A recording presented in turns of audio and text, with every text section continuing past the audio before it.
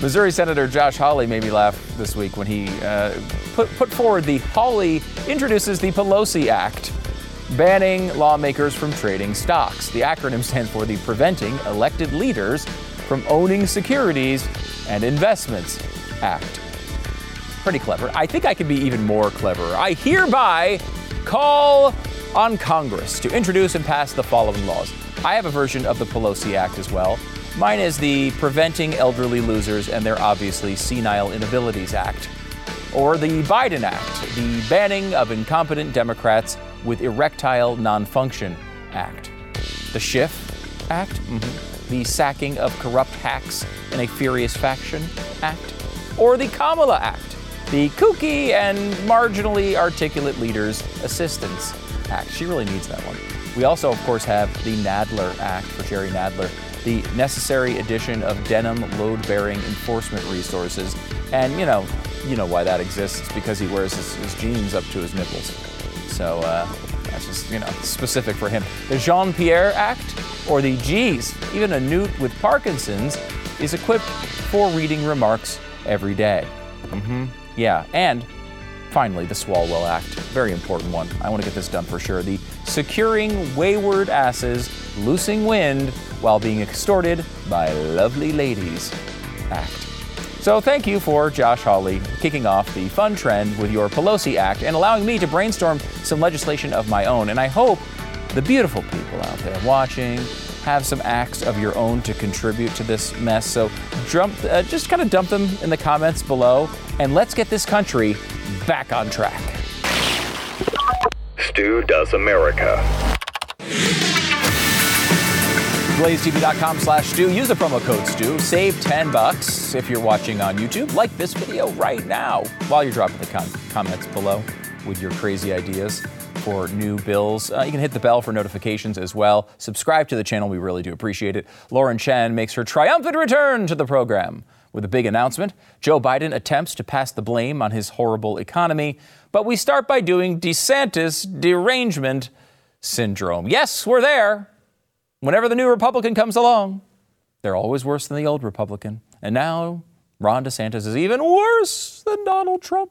He's even worse. He'd be even more damaging if he were to happen to win the primary and become president. He'd be even more evil, double evil, triple evil. Who knows how many times more he would be evil than anyone you've ever seen before. That's what happens every time there's a new Republican that comes along. And DeSantis, obviously, pretty popular, doing pretty well in the early polls when it comes to not only the presidency, but also the primary to get there. So every time anything happens in the state of Florida, we get the ultimate freak out reaction. There's been a couple of these lately. One county inside of Florida is having what every media source seems to be describing as a book burning issue. Let me give you an example of this. This is, of course, CNN and Don Lemon. What are we doing here? I mean, I feel like we're going back. I feel like I'm watching a bad version of like Pleasantville where I don't get what's happening. It feels like the 1950s all over again with like book banning. This is cancel culture from people who are, I guess they just want our kids to be ignorant and to control the teachers. This is outrageous. Oh my gosh, he nailed it. That's exactly what I want, is kids to be ignorant. That was totally our goal. How did they know that? Did we ever say, I don't remember saying that on the air. How did he know that my entire goal was to make kids ignorant? Gosh, these guys are just too smart over there at CNN. The Guardian writes it up this way. Florida teachers forced to remove or cover up books to avoid felony charges. Now, this kind of seems to all come from a liberal Twitter thread, which is legitimately, I mean this sincerely, is the source of about 80% of the news that you see. Some liberal has a Twitter thread that they misread or misconstrue some new law. They tweet a thread, it gets, 100,000 retweets, and then it's on your TV and it becomes the news. That is, legitimately, these journalists are on Twitter all the time. They're obsessed with it, despite how much they say they don't like Elon Musk. And this is where they get their news. This is how your narratives are forwarded. This is how the news that's delivered to you is made. This is the sausage in its raw form. And let me give you this one. This is from Judd legume. Isn't that a word for a bean? I don't know. I don't actually know if that's how you pronounce his name, but I'm going to keep it because I like saying legume. So Judd Legume says Florida teachers are being told to remove all books from their classroom libraries or face felony prosecution in all capital letters, which makes it super duper serious. The new policy is based on the premise that teachers are using books to groom students or indoctrinate them with leftist ideologies. Let's go through some of the claims being made here. And remember, no one cares if this happens in Arizona. No one cares if this happens in West Virginia. They care because it's Florida. And we will show you that and show you some of the other attacks against Ron DeSantis as we go. The new policy is in Manatee County, which is likely to be duplicated across Florida, was issued in response to HB 1467, which was signed into law by DeSantis last March. That law established that teachers could not be trusted to select books appropriate for their students. And who could be trusted? Probably some oil company executive, right? Who's going to be trusted to get the books into the library? It's not teachers, so we know it's bad. It's probably gun companies. I don't know, maybe it's pork rind manufacturers, something like that. They're going to try to get their evil right-wing books into these libraries. And he's about to tell you who's really in charge here. Ready for the big right-wing figure who has to look at these books and approve them? Instead, all books in libraries or used in classroom instruction must be selected by a media specialist. What is that? In parentheses, AKA a librarian. This means, this is the real scare sentence here. This means that classroom libraries that are curated by teachers, not librarians, are now illegal. So are we vilifying librarians now? Why are librarians the bad ones? I feel like if anything, a librarian's going to have a more a looser view on which books should be in a library because they've been thinking about literature as their main focus their entire lives. Probably the librarians are the bad one. I don't even understand. Going on from Judd Legume. He says, as a result, one Manatee teacher reported being forced to take Sneezy the Snowman and Dragons Love Tacos off the shelves pending review. Others teachers, fearing criminal liability, are telling students not to bring in unvetted books from home. Well, first of all, I mean, look, most books are going to be completely fine that kids bring in. You probably don't want unvetted books coming in all the time with no restrictions on them. But again, they wouldn't be put into the library. Like kids would bring in books in their book bag. So it had really nothing to do with this at all. And this is another main tactic that the left uses all the time when describing this. The same thing that happens with the abortion laws that get passed. They highlight examples of people, usually liberals themselves, who say they fear prosecution under this law, so they've done X, Y, and Z. When you look at the law, you realize there's no chance they would be prosecuted for this. It's, at the very best reading, an example of one of these people on the left being too scared of something they don't understand. Like, if I were to say, like, look, I'm worried about this law, so I pulled all the books and I burned them in the furnace because I was worried I'd be prosecuted. Well, that might be true. I may have done that, but I would be an idiot for doing it. The same thing has happened with abortion laws, where people are like, well, look, some doctors are saying they will not work on ectopic pregnancies now because they're worried about being prosecuted. Well, the law specifically says that wouldn't be part of it. So they may be afraid of this. If they are, they're idiots because the law doesn't say that. But secondarily, more likely this is someone who wants to make a big deal about this, wants to give a Judd Legume a brand new example, and try to fire up the base by saying they feel thwarted by this. Someone on the left playing into the left's narrative. It's not exactly a stretch here. Librarians in Manatee County, Judd Legume continues, are now expected to review thousands of books in classroom libraries to ensure compliance with the new law. Any mistake could result in criminal charges. Manatee has 64 public schools and 3,000 teachers, many of whom maintain classroom libraries. Well, first of all, I mean, is it really that crazy to make sure the books in schools are actually appropriate for the kids who might be reading them. Is that really a crazy request? Of course, the claim being made here is not true. We'll get into that here in just a second. Goes on, Judd Legume tweets, the librarian's review of classroom books must also be consistent with complex training, which is heavily influenced by right-wing groups like Moms for Liberty and approved by the Florida Department of Education just last week. I bring this tweet up just to give praise and thank you to Moms for Liberty, a great organization doing great work in Florida. Thank you so much for making sure that, appropriate material is in the classroom for children. Judd Legume continues, the training instructs librarians to err on the side of caution. What a terrible principle that is. As Popular Information reported earlier this month, Manatee County schools have already removed several books from libraries because they contain LGBTQ, I will continue, QIA2+, didn't include any of those groups for some reason, obviously a hate monger, because they include LGBTQIA2+ characters or themes. Now, it's fascinating because, look, there are certainly books that contain those themes that should not be in classrooms, especially for young children. It shouldn't be any sexual content for kindergartners. That's just not something that should be. And by the way, it is illegal in Florida. But the overall implication is like, okay, there's a book about dragons that's not on the approved list, and if it shows up in the library, the teacher's going to get arrested. This is not what this says at all. Of course, right? Of course. This is not what the actual law says. That would be insane, and of course is not the law at all. This is just a bunch of lies. A.G. Hamilton on Twitter called this out, said this thread has almost 20,000 likes, and it's completely bogus.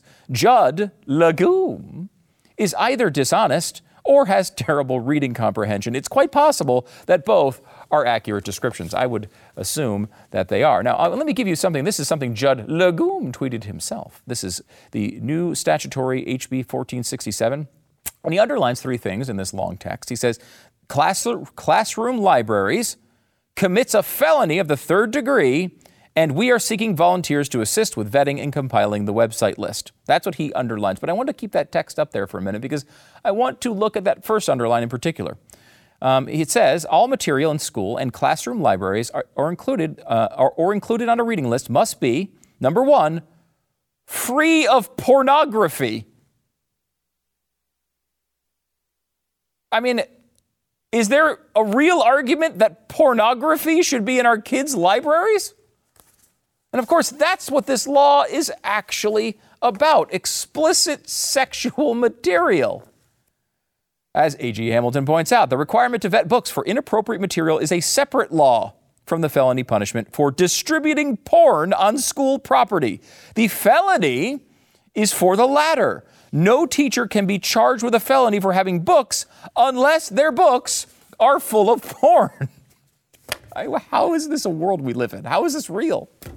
The first law, HB 1467, requires that classroom libraries do not contain pornography and that materials be appropriate for the grade level. The felony he is referring to isn't for keeping books in the classroom, but knowingly distributing porn to children. This is the problem. All of these laws get turned into the don't say gay law and characterized by people like Judd Legume so that people are terrified of them. When in reality, most of the time, they're really boring. They don't do much of anything that would be controversial. They're things that are basic, things that are obvious to every parent on earth. You don't put porn in a schoolroom. This should be obvious to everyone. Now, CNN has decided to go down another route as well. There's another thing you know about Don't Say Gay. You know about this rule here where you can't have books in schools or whatever. You'll get carted off to Sing Sing. And then you also have the new, and we're branding this here on the program today. Everyone's saying it. It's Don't Say Black, the new Don't Say Black bill. Here's CNN talking about it. CRT, now what's going on here? Well, already I'm seeing some activists call this "Don't Say Black," like the idea that he's going to, like the "Don't Say Gay" bill, that you can somehow draw lines in the classroom. And I think that's one of the most important things that he said, the idea that it's on our side, our standards, our side of the line. What is that line? Who's going to draw it? And if Ron DeSantis runs for president, does he plan on drawing those lines nationwide? I would hope not, because that's not how our government operates at all. We don't have federal standards for that. It's localized. And here's the thing. I don't really like government schools. I don't really like public schools. In my view, we shouldn't have them at all. In fact, my kids, they don't exist at all to my kids because they're in private school. In fact, I think we should have private schools all over the place. I love the movement that's going on with school choice around this country, and I think that should be much more of the model. Another one passed, I think, in Utah today. Good. But if you do want public schools, if you do want government schools, like the left does, what is going to happen when you try to figure out what is taught in those schools? The government is going to decide it. If it's a government school, the government is going to decide what is taught. And when someone on the evil right gets elected, they're going to tell you things to be in those schools or not in those schools, and you're not going to like them all the time. If you don't like that, maybe you should be fighting as well for parents to be able to choose the schools they send their kids to. I agree with that. Now, Ron DeSantis, this is a bill, by the way, the Don't Say Black bill, is about this whole pushback against this one particular program about African American studies. In fact, really one specific part of this, we could do a whole monologue just on this one thing, but let me give you Ron DeSantis himself highlighting exactly what some of the problems were with this particular curriculum.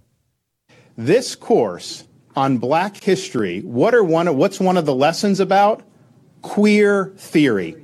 Now, who would say that an important part of Black history is queer theory? That is somebody pushing an agenda on our kids. Mm-hmm. And so when you look to see they have stuff about intersectionality, abolishing prisons, that's a political agenda. And so that's the wrong side of the line for Florida standards. We believe in teaching kids facts and how to think, but we don't believe they should have an agenda imposed on them. When you try to use Black history to shoehorn in queer theory, you are clearly trying to use that for political purposes. Isn't that obvious to everyone?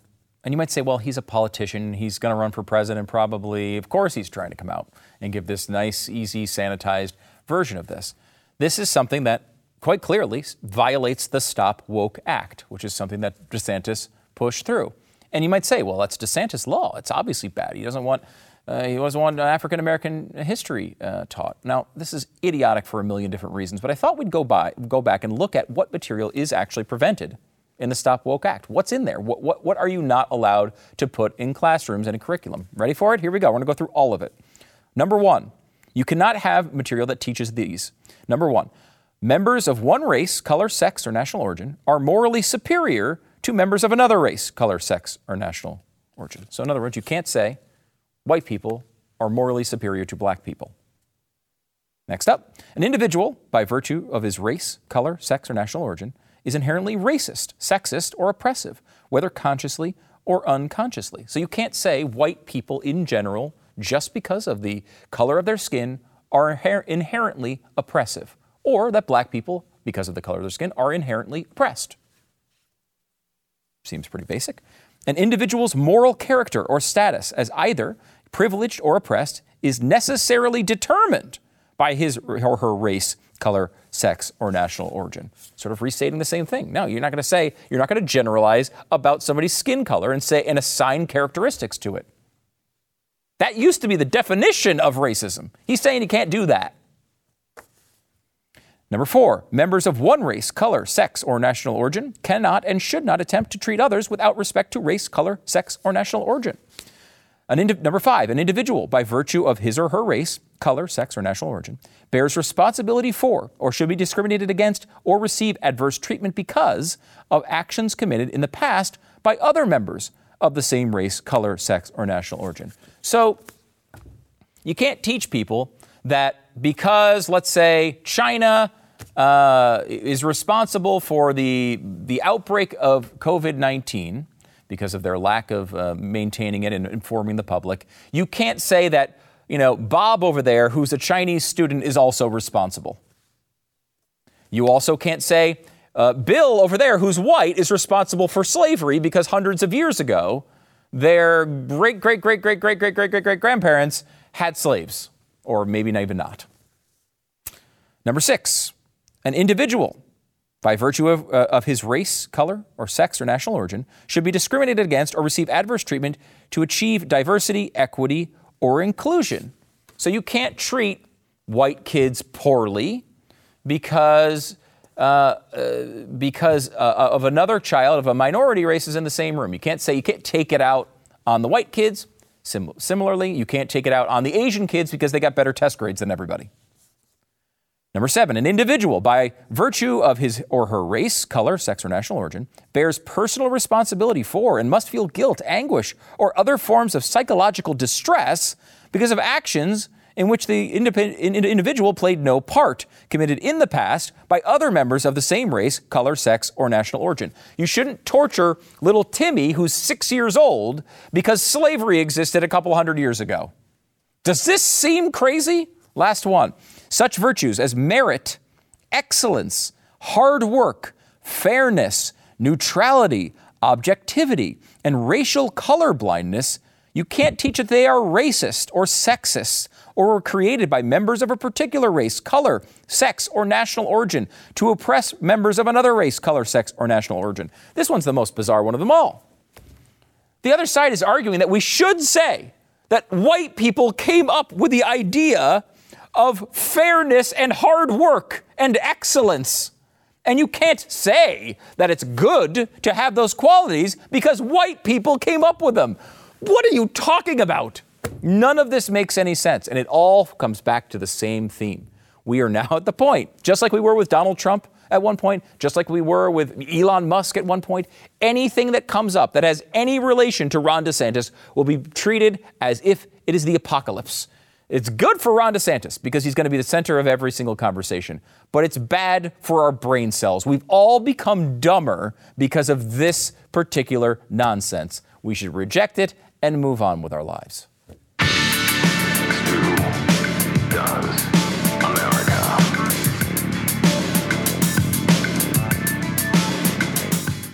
So are you tired of, your personal data online being at risk? I know there's a big hack of one of these companies that protects your passwords, and the people who are subscribing to this service are freaking out. They're like, wait a minute, they hacked our password service?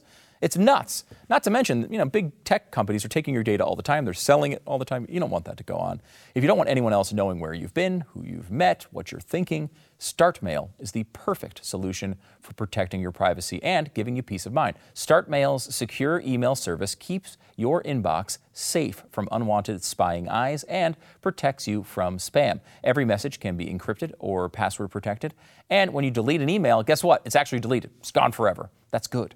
You get unlimited disposable email aliases to keep up with your keep your real identity sort of hidden online, which is something that you need to do with these big tech companies looking over your shoulder. With just a few clicks, you can easily switch from your existing email provider and start taking advantage of StartMail's enhanced privacy protection. Right up now, if you sign up, you get 50% off your first subscription. That's a great deal, and it's never been a better time to go to startmail.com/Stu. Join the thousands of people who have chosen StartMail for their email security needs. It's StartMail. Start with a T, StartMail.com/Stu. Startmail.com/Stu. Get 50% off now at startmail.com/Stu. The standoff at the border is heating up between Texas Governor Greg Abbott and the federal government. Politicians will never let a crisis go to waste. We have been invaded. The crisis is being used by Republicans as a photo op, by the Democrats to expand their voting base. More than 85% of everybody reaching the border is coming in. That's the definition of an open border. Just down the road, you can get in no problem, no Humvees, no armed guards. What people don't realize is there's a way around everything. The Blaze Originals team traveled to the Texas border, ground zero of the most controversial news story of 2024. With some experts estimating over 4 million border crossings in 2023 alone, we embedded with the Take Our Border Back convoy to investigate. What if the entire narrative you thought you knew was a lie? Go watch the real story of Texas versus the feds and how the elites use the border crisis against us by visiting realbordercrisis.com and use code TEXAS for $30 off an annual subscription to Blaze TV. I'm happy to welcome back my fellow Blaze TV host, Lauren Chen, back to the program. Lauren, how's it going? It's going good. I'm happy to be here. I'm a little bit disappointed that Dallas is as cold as Nashville. I was hoping, I thought I would get a little reprieve from the admittedly less than severe in terms of weather compared to Canada, but still, It is chilly. Yeah, because last time I spoke to you, you were still living in Canada. Yeah, it feels good to be out of there, especially with everything that's happened over the past 2 years. Oh my goodness, it's a real drain. Went back this summer, visit family, happy to see them, but just really makes you appreciate the freedoms that we have in America. Yeah, it feels like, because we talked to a woman this morning on the radio show who, I think it was her sister, who was in this video that kind of went viral in this hospital where she was not wearing a mask, she was assaulted and died in this hospital. Yes. Really terrible story. And it made me think that, Canada, who, I don't know, I've always seen as somewhat of a little different, but somewhat parallel in understanding of the world. At some level was a country that prized freedoms and had a Western view of freedom. And I feel like the last couple of years that has changed, and there's an acceleration to crazy town in Canada that I didn't really see coming. Yeah, for a while now, Canada has kind of departed from the U.S. culturally, especially politically, and more embraced almost the Australian, UK, essentially Commonwealth view of big government being good. We have the socialized medicine, just more regulations in general. And so I think it was probably predictable that when COVID happened, they would use this as an excuse for more government intervention, because if you look at the countries that had the biggest reactions to COVID and enacted the most human rights violations, if you ask me, it's a very, very clear distinction between countries that were just more generally freedom-oriented, like the United States, specific states as well, like Texas, like Tennessee, like Florida, versus places where it's like, okay, we're already taxing you, we're already regulating you to within an inch of your life, like Australia, like the UK, and Canada, as well as places like California and New York. So it's been sad to see. I think it's something that was building up under the surface for a while, but after in Canada, they essentially barred the unvaxxed from going to restaurants, movie theaters. When they told people they couldn't gather, that is when I knew, okay, wow, this is serious stuff, and I can't do it anymore. I can't live somewhere where my government actively hates me, and so do a lot of my neighbors. How hard was that of a decision to come to? I mean, I love my country. I don't love everything about it. There's times I want to leave certain parts of it, but that's a tough decision for somebody to come to. It is. I mean, personally, I didn't grow up in Canada. I was born there, but I mostly grew up in Asia. I went to American college, so I was from the get-go pretty okay, husband, let's get out of here. Right. I think it was really him that had to be persuaded, and I think a huge moment for him was where it's not even a choice that we have to make at this point. They're pushing us out is when I had my 20-week sonogram or ultrasound, which is a pretty big deal. For some couples, that's when you find out the gender. We already knew, but you see a lot of your baby that you hadn't seen before.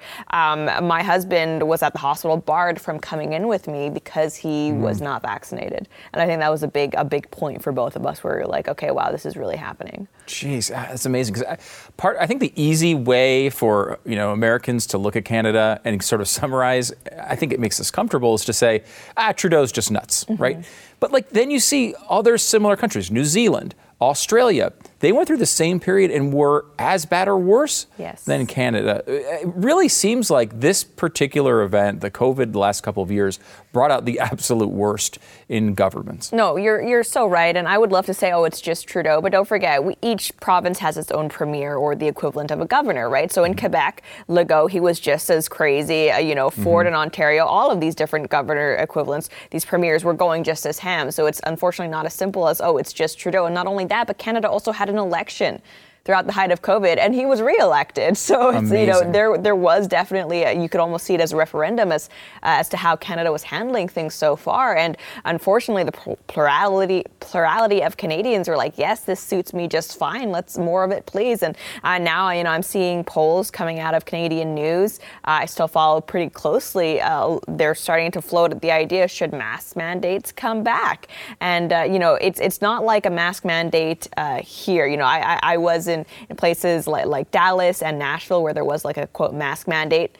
No one was wearing actually masks, right? Yeah. I mean, mask mandated name only, no. But when you tell a Canadian that there's a mandate, they're going to do it, and you will have other Canadians enforcing it. So it's a very just different approach to government authority up there. Yeah, because there wasn't that. I mean, we did see it with the truckers, right? There were episodes where they really pushed back, and then look what they did in response to that: shut down bank accounts. Yeah, they shut down bank accounts, and there wasn't outrage from the people generally. No. They kind of said, okay, well, they shouldn't be doing those things. The government's telling them not to. Exactly.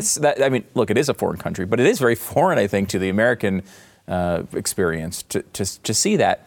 But I will say, so much of that happened here, especially in 2020 in particular, where people kind of just went along with a lot more than I ever thought they would. Oh, absolutely. And I remember when COVID happened, or when it first started becoming a serious issue on the news, we saw, I think Italy was one of the first places to really lock down things like curfew. And I actually remember thinking, can you imagine that they would never do that here? Fast forward just a few months in Quebec, where I was living, did have a curfew. I remember at the time, my husband and I were just dating. We actually had to plan the time we were hanging out together over lunch because we couldn't do anything around dinner because of the curfew. And it's I never imagined in a million years that's something I would have to deal with. How was the COVID dating experience? It was stressful because, we weren't living together, we were engaged, but there were all these different regulations over the holidays, especially as to how many people you could invite into your house and what your bubble could be. And so, we did meet at certain points where at times we weren't supposed to because we were from different households. And it's we're actually having to kind of you park over there down the street so they can't see that you're, and kind of try to sneak in. And so this was just absolutely insane, especially we're both two young people. We're acting like criminals just because the government is saying we can't see each other. So bizarre. Well, now you're here in America. Yes. You are married. You have a child, a son or a daughter? Daughter. Congratulations. Thank you. How old now? She's 9 months. 9 months. I am already nostalgic for the newborn phase, which is really? It goes so quickly. And if she falls asleep, and then the first thing I do is I look at my phone, all the photos I have of her. Yes. Yeah, it's amazing. It's a crazy time. Now my kids are about to be 10 and 11, which is I can remember those days like they were yesterday. It's really true. It does go really fast. Blah, blah, blah, blah, blah. That's what everybody says, but it's true. How do you feel about bringing up a kid in this world right now? Are you optimistic about it? How do you feel? I think there's something to be said for living through hard times. It really does solidify your own views, and it kind of holds your feet to the fire. It's okay, do you actually believe this? Are you actually going to live your values? Or are you just going to kind of, I guess, fall away to the ways of the world? And, in some ways, I'm pessimistic in terms of how much I will have to be on guard with her, right? Because we see even in places like Texas, your kid could potentially be taken away from you if you refuse something like puberty blockers. We see that in public schools. They are just absolutely insane at this point, the things that they're trying to shove down kids' throats in regard to gender, just sexuality, crazy political ideas. It's an advertisement for homeschooling, if you ask me, if nothing else, or a very good, moral, ideally Christian private school. But, I think I'm up for the task, and I do have some friends who are unfortunately more cynical, and they think it's not worth it in this world. But I think that is exactly why good people need to have kids, because, we need to push back on this. And one of the best ways to do that is to bring up people who will, for the next generation, be the fighters. Yeah, it's crucially important. And I totally agree with you on that. And it's such I feel like the issues that we're going to be dealing with, I don't think we fully even understand them going forward. But issues like, for example, the story that came out, I think it was last week, where a woman goes into the women's changing room at a gym, and a guy's in there naked. She complains about it, and she's the bad person. And I think it was the YMCA, right? At least in name, a Christian institution. So it really is disappointing to see how, this idea, the idea that I guess there is no such thing as sex. Everything is relative. You are what you say. It's infested almost every corner of society at this point. And I think for a lot of people, it almost feels as if it's happened overnight. But obviously, people like you and I who pay attention to the news, this wasn't a shock. Yeah, it still is a bit of a shock, I have to say. Because, I think there was, especially like the combination, sort of this weird intersection of all of this stuff happening at the same time where, genders can go and cross and naked men inside the women's locker room at the basic same time as like the Me Too situation where we're talking about how just, something that would make a woman uncomfortable is really, really, it should be taken really, really seriously. And of course it should.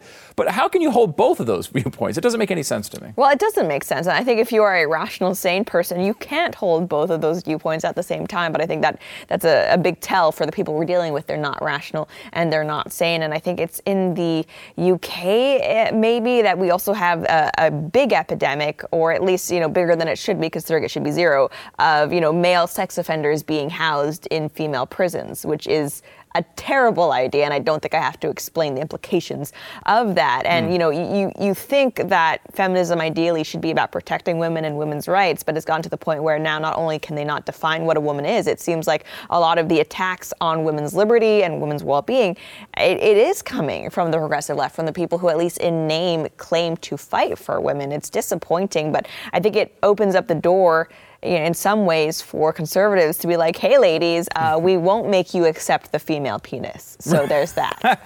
It's on our business card. It's like our big advertisement to join the movement. It's weird, too, like the cultural intersection point here, for some reason, does seem to be gyms. This is, first of all, a good excuse for me not to go to one.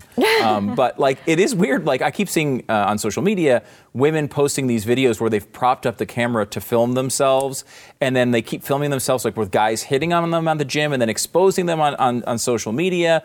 We have this, this trend where the clothes at gyms seem to be skimpier and skimpier and skimpier. What do you make of this? Well, it's kind of confusing because if people watching this aren't on TikTok, and I don't advise anybody to be on TikTok, frankly, at the same time that women are dressing, like you said, gym wear and lingerie, increasingly hard to distinguish. You have a lot of women who are going to the gym and filming themselves for TikTok. They're talking to the cameras, whatever, live streaming. And then simultaneously, some of these women also get very upset when people stare at them or glance their way. These women who are dressed in what is basically lingerie, filming themselves and talking to themselves. Yeah. And it's almost like there's this sense of victimhood and exhibitionism melded together. It's very, very confusing, but the way I see it is that for some of these women, attention has become such a drug on social media that they not only can get attention, first of all, from the way that they're dressing, which is very attention-seeking, but then they can claim attention a second time, when someone maybe does. A lot of the times they're not even necessarily being hit on. They're just someone's looking at them because, admittedly, this is a strange thing to do, to wear this type of stuff to the gym and to film yourself. And then they can also claim victimhood, oh, I'm being harassed. So, and there are these communities of women that kind of feed off of each other. And it's very...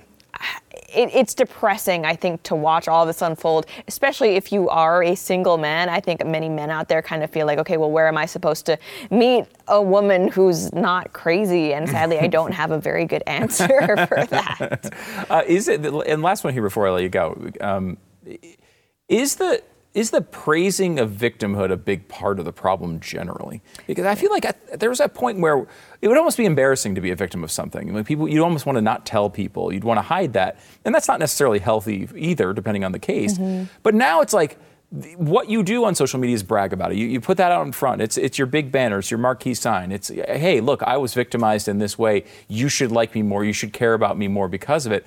That just seems like a backward ideology. No, you're right. And it is kind of a fine line because I don't think we should be ashamed of if we've been victimized at some point in our lives. It's, you are the victim specifically in that case, as in it's not your fault. It shouldn't be a burden for you to bear, but also it shouldn't be a medal that you wear proudly, right? It's not necessarily an accomplishment. And I feel like that's how we now sometimes treat that. It is an accomplishment to be a victim. It's something that you could be proud of. You can gain social media virtue points from it. You can even sometimes gain fame and notoriety from it. And there's also financial incentives too. So it is something that I'm seeing increasingly. And what's kind of ironic is that oftentimes, at least on social media, the people who seem to be the most obsessed with victimhood status are in some ways the most privileged, right? We are talking about like the upper middle class Ivy League school, especially feminists who probably, never had an actual hard day's work in their lives. They are the ones who love to be victims. So I think it also stems from just, first world problems. This is what happens when people become too comfortable. They actually begin to make up problems and just seek attention relating to those problems. So it's not an easy issue to solve, but I think the answer definitely has to be found outside of social media, because I think largely social media is what's kind of encouraged this. Yeah, it makes everything worse. That's just true. Every single thing you apply social media to it, it will make it worse, I promise. Lauren Chen, you can catch her right here on Blaze TV. You can go to her social media too. She's going to make it better, but not everybody else. Blaze TV, you're going to be starting soon. Do we know what's going on? We don't have an exact date yet, but it's going to be on Blaze TV YouTube. So definitely subscribe there, and hopefully we'll see you all soon. We're so excited to have you back. Thank Lauren you. Chen, thanks for coming on the program.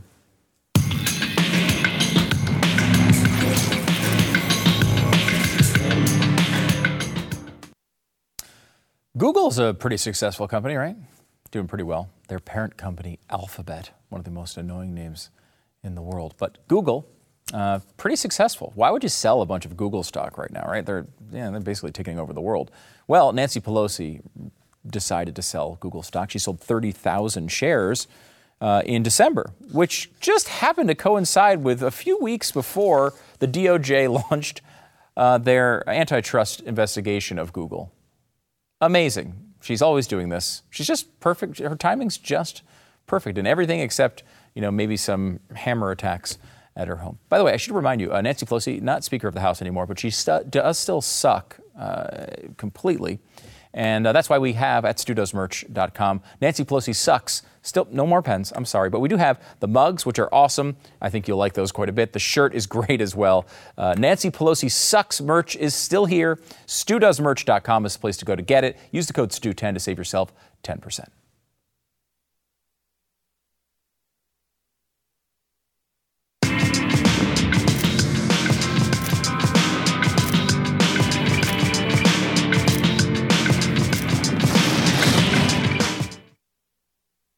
Joe Biden made a big speech on the economy today, and it was, typical of what you'd expect, where he was blaming Republicans somehow who have had a very small slice of power for a few weeks.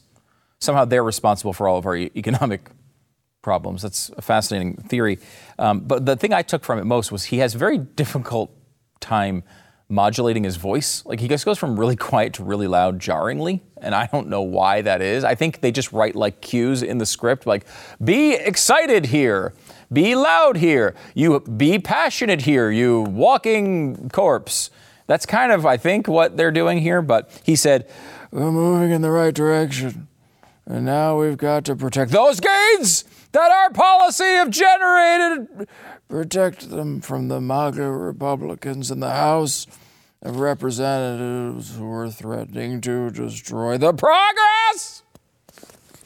So just remember that. Why in God's name would Americans give up the progress we've made for the chaos that they're suggesting? They seem to be determined to be the party of chaos and catastrophe. So that's your word from Joe Biden today. And another window into Biden's America. Crime is so bad in Philly that they're stealing the cars of Philadelphia Eagles players. Yes. Good job, everybody. C.J. Gardner-Johnson, who's done a great job at both safety and nickel cornerback this year, he had his car stolen. He says, I know exactly who took my car. I know exactly who stole my stuff. Bro, yeah, don't worry about it. We got you all on camera. And then he says, wow, that's how y'all getting down in Philly? You steal stuff even after a win? First of all, yes. That's exactly, I'm an Eagles fan. That's exactly what we're going to do. We're going to absolutely steal stuff. I will say, if you're going to steal a car, of course you want to target an Eagles player. They've got nice cars. So, what are you going to steal? A broken down 1984 Hyundai? You got to go after the player's car. That makes a lot of sense. I will say, to my Eagles brethren out there, can we wait till hopefully after they win the Super Bowl? Then you can steal all their crap. I don't care. Just make them happy for the next 3 or 4 weeks. That's all we need. 2 more wins. Just 2 more. Back in a second.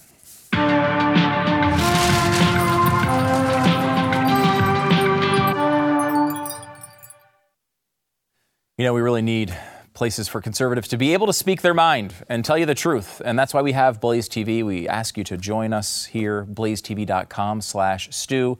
The promo code is Stu. You'll save $10 off your subscription to Blaze TV. Join the party. It's a lot of fun. Got a lot of great stuff coming up this year. Great new shows. We talked about Lauren Chen. That's on the way. Lots of great stuff. blazetv.com/Stu. The promo code is Stu.